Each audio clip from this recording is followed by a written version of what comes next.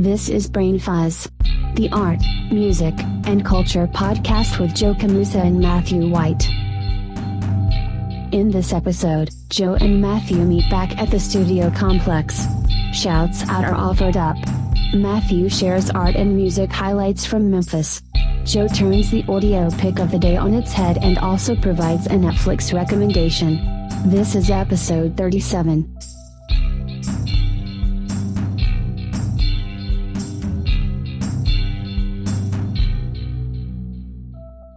Are we going? Now we're going. And we're leaving all the good stuff on the floor. I know, we keep leaving. Wow. So a bit of a summer break for us. We've been doing. Both of us have had some things going on, and good things. We're a bit rusty with the technology. I done some travel that I'm going to be sharing a bit about, which I think is good. And it's going to be a whole new Brain Fuzz segment, Matthew's Travelogue.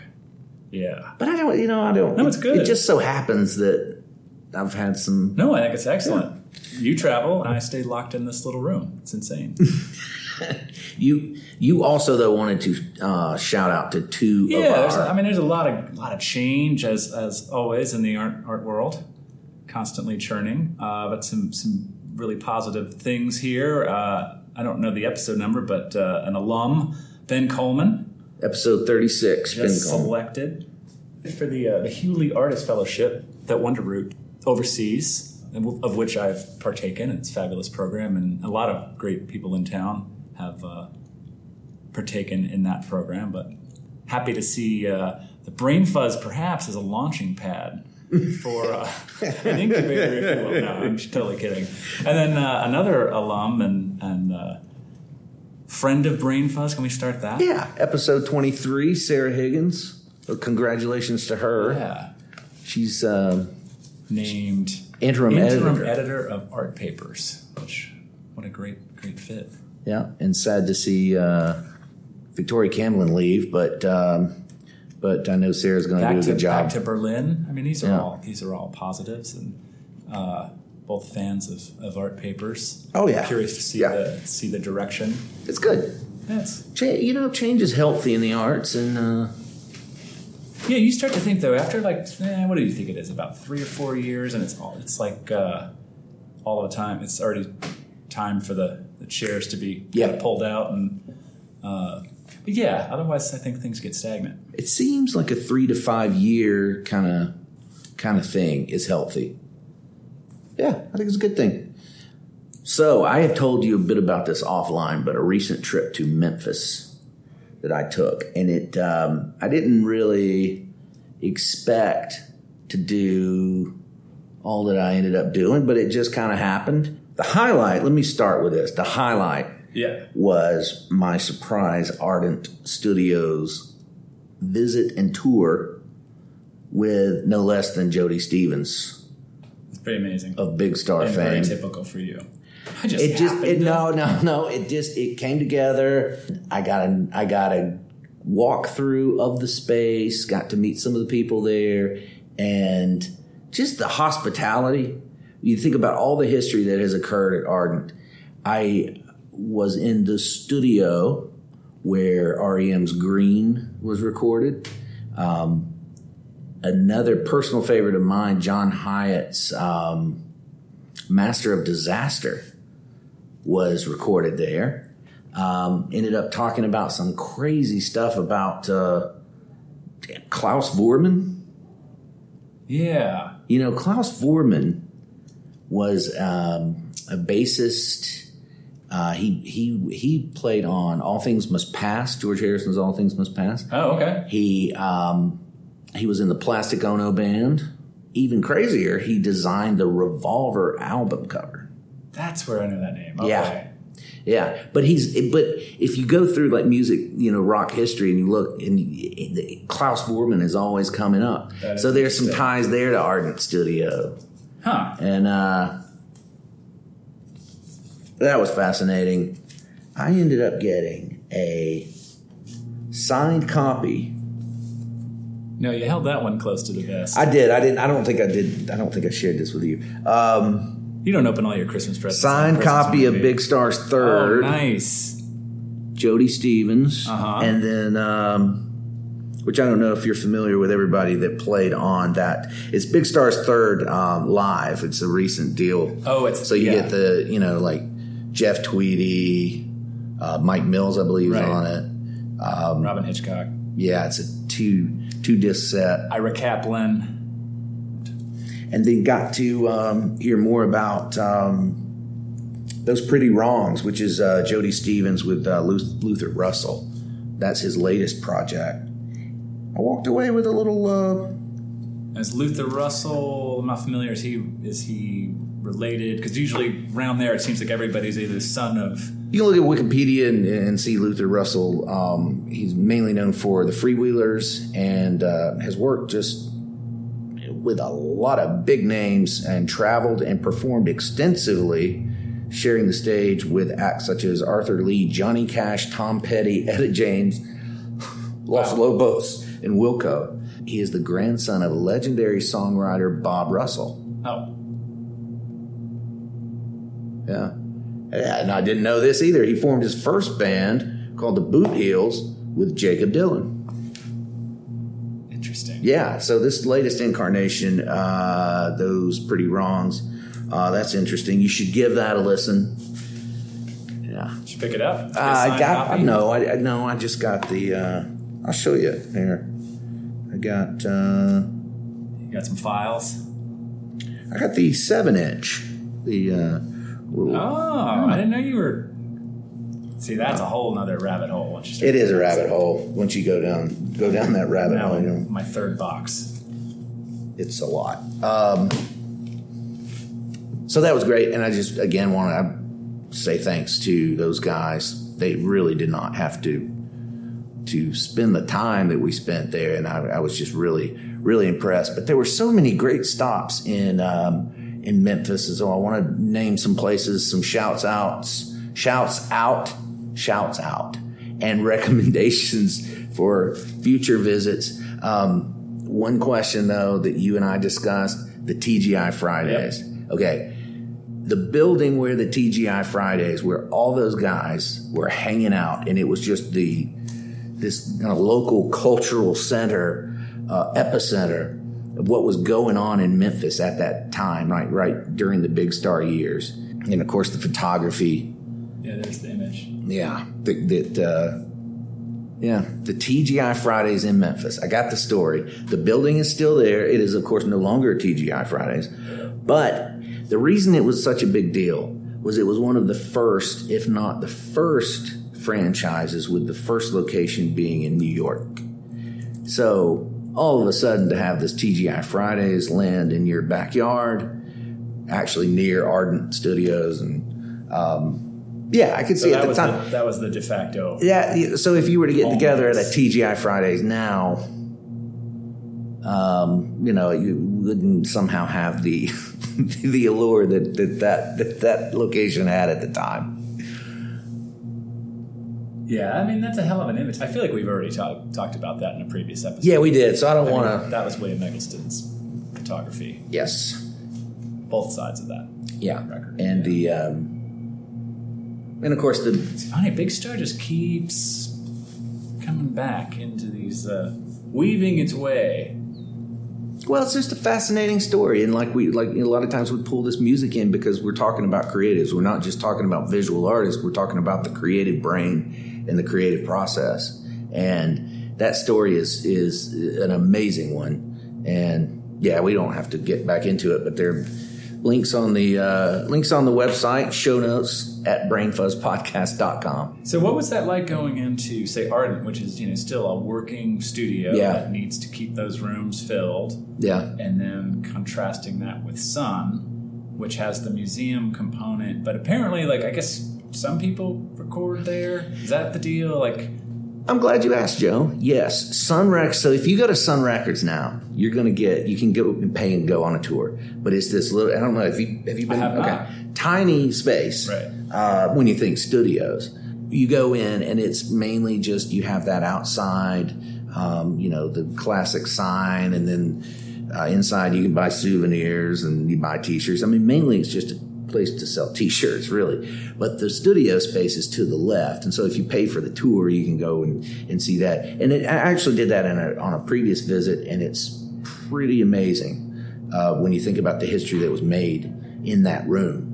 I mean, you've got the $1 Million Dollar Quartet. Correct. Yeah. And then the later stuff like U2. So you have all that, and then yes, you can still record there. It's just, I guess it's, you book it and after hours and when they're not selling T-shirts. Interesting. And also along those lines, I went to the site of Stax Records, which that's another story that'll blow your mind.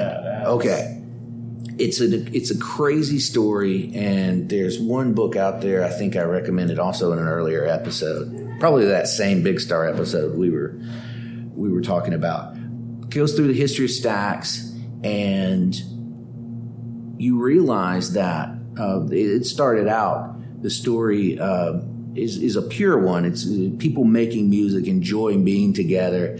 And they had a record shop off to the right, and then they were recording kind of to the left. And in an old theater. And it has these unique acoustics that unlike anything else. And they were doing a lot of their market research in the record shop. So what was selling in the record shop informed what was being recorded right next door. And huge success with Otis Redding.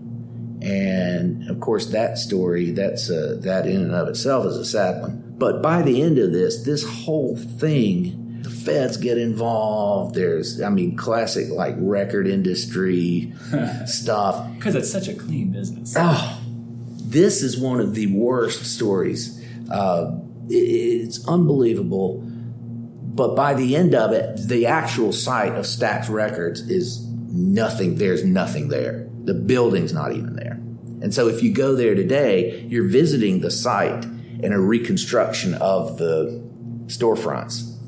It's just storefront? No, so you go like in. Facade. Yeah, it's a museum now. Oh, but okay. But the facade, very little of that is original. And so it's a museum. And there's a foundation that, and I think what they're doing now is good. Something good is coming out of all the heartache that happened. And Isaac Hayes is Cadillac's in there, and it's a pretty interesting stop. But it's one of those situations where the museum, what is that really when you visit the museum? It's not the real thing. Simulacrum. Yes. It's an amazing it's an amazing story, the Stax story. So much good music that came out of that. Oh, sure. But it sounds very Disney. Now, yeah, you're right. Yeah. But, I don't know. I don't have an opinion on it. It's perhaps better than letting it just completely fade away. I know. I mean, how many people would not hear the story otherwise? Yeah. And so many great music stops, of course. Everything I name is not on Beale Street, by the way. You don't have to go to Beale Street. I want to shout out to Shangri-La Records. That was a great record stop there. Nearby, the barbecue shop for ribs. It was pretty amazing. And some breweries, too, which surprised me. One good stop was Memphis Made Brewing Company. A very positive experience there. And also an interesting stop for next time would be Railgarden Ping Pong. It's just this. Tell. It's there are a lot of shipping containers involved. Yeah. Okay. There's a performance space. There's cornhole there, but it's a nice kind of dog friendly, I'm sure. Dog friendly, Yep. family friendly, Yep. community. But I was pretty impressed by the live music there. And again, this is not on Beale Street. And finally, some art stops. The Brooks Museum is kind of the anchor there, and it's gone through several iterations. Saw some interesting work there, and also another highlight for me was Crosstown Arts. This space is unbelievable. It's a great space. And I was showing you some of the we were talking about some of the programming that they've got going on. I look forward to going back to Crosstown Arts and following what they have going on. In fact, revisiting some of the programming has got me wondering some things. And if you are with Crosstown Arts and listening to this and you want to reach out and talk, please do, because it's just a great program they have going on there. It's you can find out more at crosstownarts.org. They're based in an old Sears building. I think you and I talked about that. Yeah. A huge space. It's huge, and the possibilities are endless. Mixed use. You've got people working there. You've got people living there, and then this is an integral part of what they're doing in transforming that area of the city. Well, that's cool. There's a really good article, speaking of Sears, in the Bitter Southerner about the Sears building here, of course, which is now Ponce City.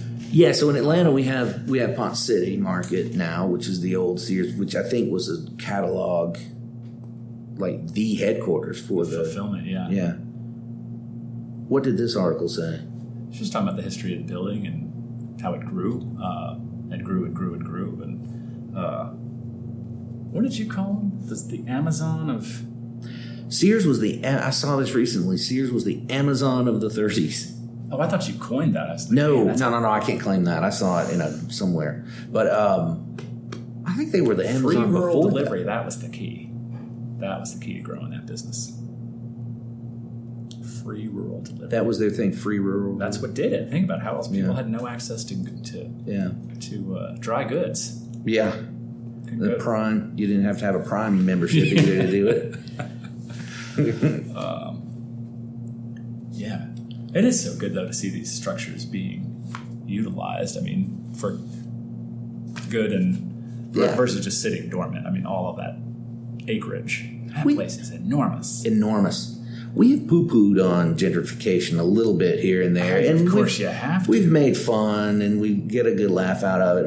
But I've got to tell you, seeing this was a very good example of it done right. It really was. I also, you know what, I forgot to mention Goner Records as well. Yeah. Yeah. So that's also outside of Beale. You don't have to. It was nice to visit and focus. Next time, I would not stay anywhere near Beale. It's nice to go into these cities and find the areas, the little neighborhoods, and the pockets that are outside. Well, it's probably like Nashville, staying like in East Nashville, versus down near, what is that? The Row. What do they call that? Where all the bachelorette parties and people throwing up in the streets. And that's what Beale. Now, that's not to say that you can't hear some great music on Beale Street, because I did, and that was something. But no, it's not to discover all these little neighborhoods. You had stuff. What did you have? Tell me what this is, because I can't compare to any of this. I'm looking at this. Got tidbits. Oh, it's Esperanto. It's not real. None of this is real. Well, since we're talking music, I think I'll kick off get into the artist pick of the day here in a second. Is that what we're calling it? The audio pick of the day. Sorry. All right. Since we're talking music, we've had a couple big record shopping excursions. Was Record Store Day? Yes, correct? That's true. So that was one of my trips out to... Did we haven't recorded? No, I don't think we talked about that. Getting up early, seeing some lines, heading out. Strategy was to head outside the perimeter. And I was very happy I did. And I always struggle with this topic because, it's like, what is this zeitgeist-like record that I need to recommend? And that puts a lot of pressure. And then, of course, you assuaged my fears. She's like, what are you listening to?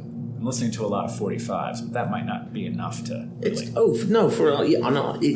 an audio pick, so it could be... Well, you know who I've really been digging into is Courtney Barnett, and got a couple of the records. I did pick up an EP, a double EP on like white vinyl that looks like it's covered in like iron shavings, but it's in the vinyl, it doesn't skip. Wow. But the double EP, A Sea of Split Peas. It's actually from like 2014. Okay. So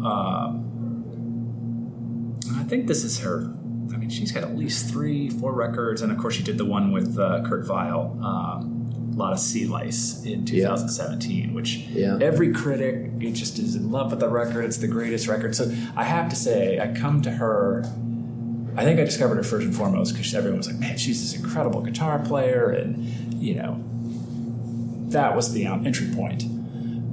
But I have to say, all the hype is kind of, I kind of have to flush that out of my head, because I mean, like, the records are good, but you'd think it's like Dark Side of the Moon meets, think of like these big, huge records that have, you know, it just, I don't know. That's probably why I shouldn't pay attention to critics. Sometimes when the hype is, it just turns me off, and I have to give it some space and revisit it later. Right. I mean, I'm just being honest. I know it's ridiculous, and who really gives a damn whether like two guys that are older than me, you know, the Sound Opinions, for instance, what they think of. Right. You know, they're trying to stay relevant on some level, and I don't have a beef with them, but at times, you know. But I was thinking, like, you know, like the one with Kurt Weill, like, it's a decent record. I think I like them together. I like them together more than just him on his own. I like him. I don't have a problem with him per se, but so much of what I'm hearing these days, I'm like, yeah, but it sounds exactly like J Mascis singing, kind of very laconic, and it's almost like if Stephen Wright was in a band. You know, good wordplay and all that. But I just think sometimes, like, when someone's telling me that these are like the most, you know, amazing touchstone records of the era, I'm just like, wow, like, what am I missing something? I don't know if you feel that way at times. No, I do. And again, that's why I have to give it space. Yeah, of course, you know. But, you know, they're certainly enjoyable. I think she's got, you know, she's still really young, too. And has a long way to go. But she's, you know, a good songwriter, great musician. So those have been in heavy rotation. And I have not liked anything of hers. And now, the Brain Fuzz audio pick of the day.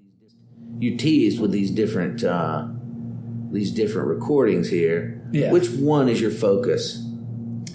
I think sometimes I sit and think, and sometimes I ... That's probably the heaviest. So is that the audio pick of the day? And really, now the audio pick of the day.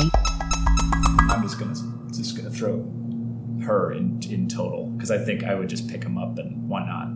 Wow! Just binge, just blow your whole. That has not been. We have not done that yet, and why not? Because otherwise, it becomes like you need to like review Blonde on Blonde, and then suddenly you turn into like Real Marcus or something, and you have to give this amazing encapsulament of a, you know, iconic record. It's a lot of pressure. So the audio pick of the day is, in fact, Courtney Barnett. Yeah. Wow. All right.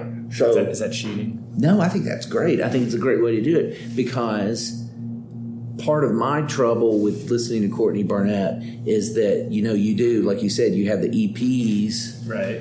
That sometimes I sit and think that's the one that I really got into for a while.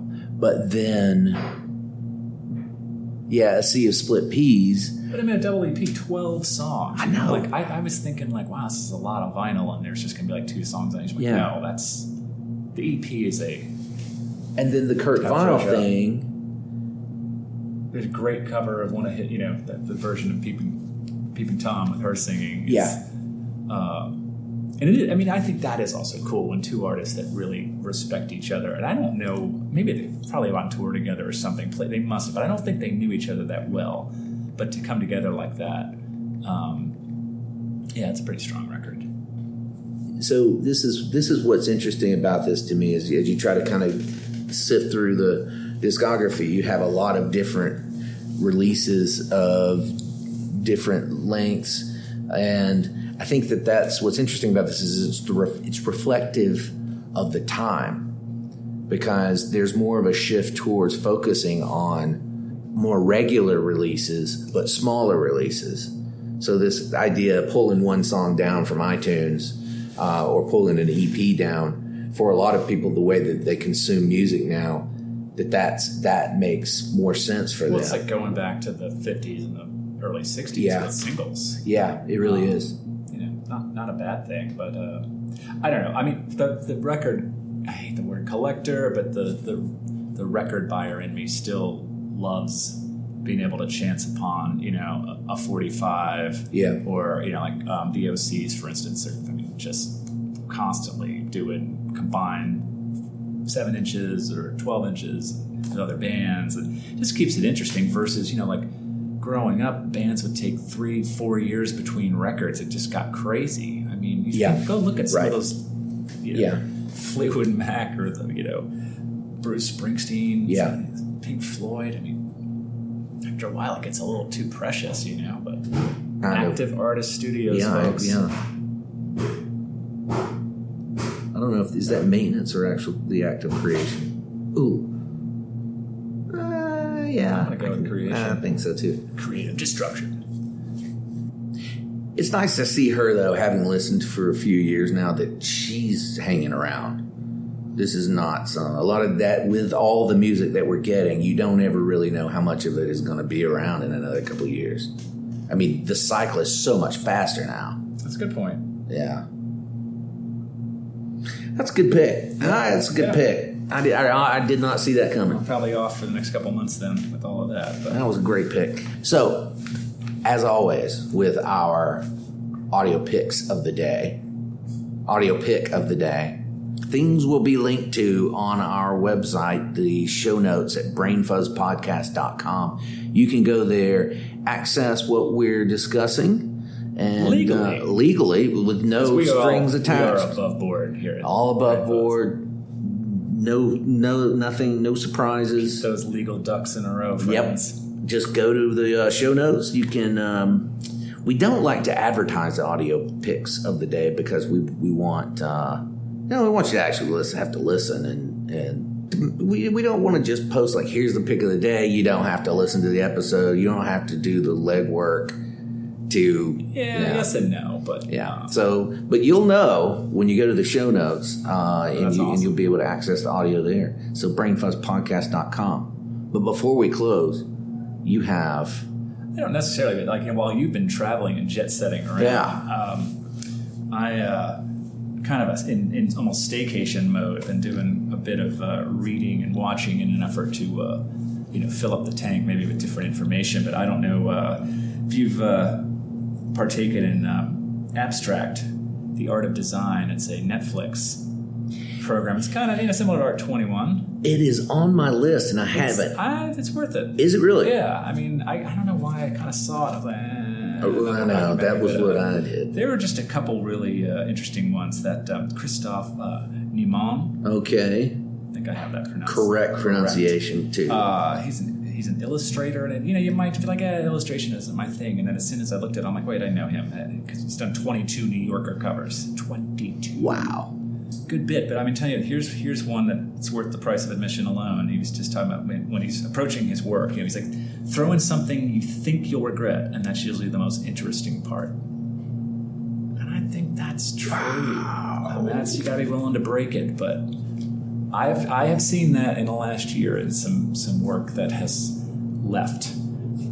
Really, my possession. Yeah, and some of those were the ones that are just. And you were thinking that's not going to work? I wouldn't say that. I just say those are the ones maybe that were a little more of the stretch. The other one they had a Paula Scher graphic design, and that really doesn't fit all that she does, but done pretty much every album cover you can think of as one part of her career, like early on in her career.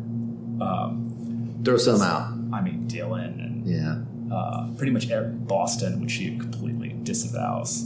She's like, no. She's like, did she really? She's like, in my obit, this is the one they're going to show, and she hates it. Yeah. So first, like CBS and Atlantic Records did a lot of jazz too.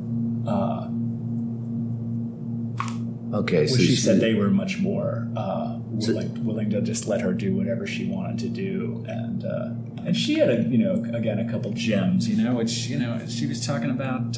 You have to be in a state of play to make anything, and that's really true. Like we've talked, like when we were talking with Ben Coleman, I tried to ask that question. As somebody who he's a musician, performer, and also, engineer, producer. It's like, okay, but when you're doing that by yourself, how do you switch between those two like toggles. That's where I have a hard time, and I'm not putting myself on that same plane. But if I'm sitting trying to record music, and then you're screwing around with levels and compressors and mic placement, that's right. It's something you're like, I don't know. And I guess obviously if you're doing it day in and day out, you find a way. But I mean and then she left us with this, which I really hold this in high regard, but she's driven by the hope that she hasn't made her best work yet. And I think that's the way to go instead of just churning out those hits. All right, so I've got to watch this now. It's how many episodes have? I don't know. I think there's maybe 2 seasons, 1 or 2 seasons, and it doesn't have that annoying Art 21 with all the silences. No.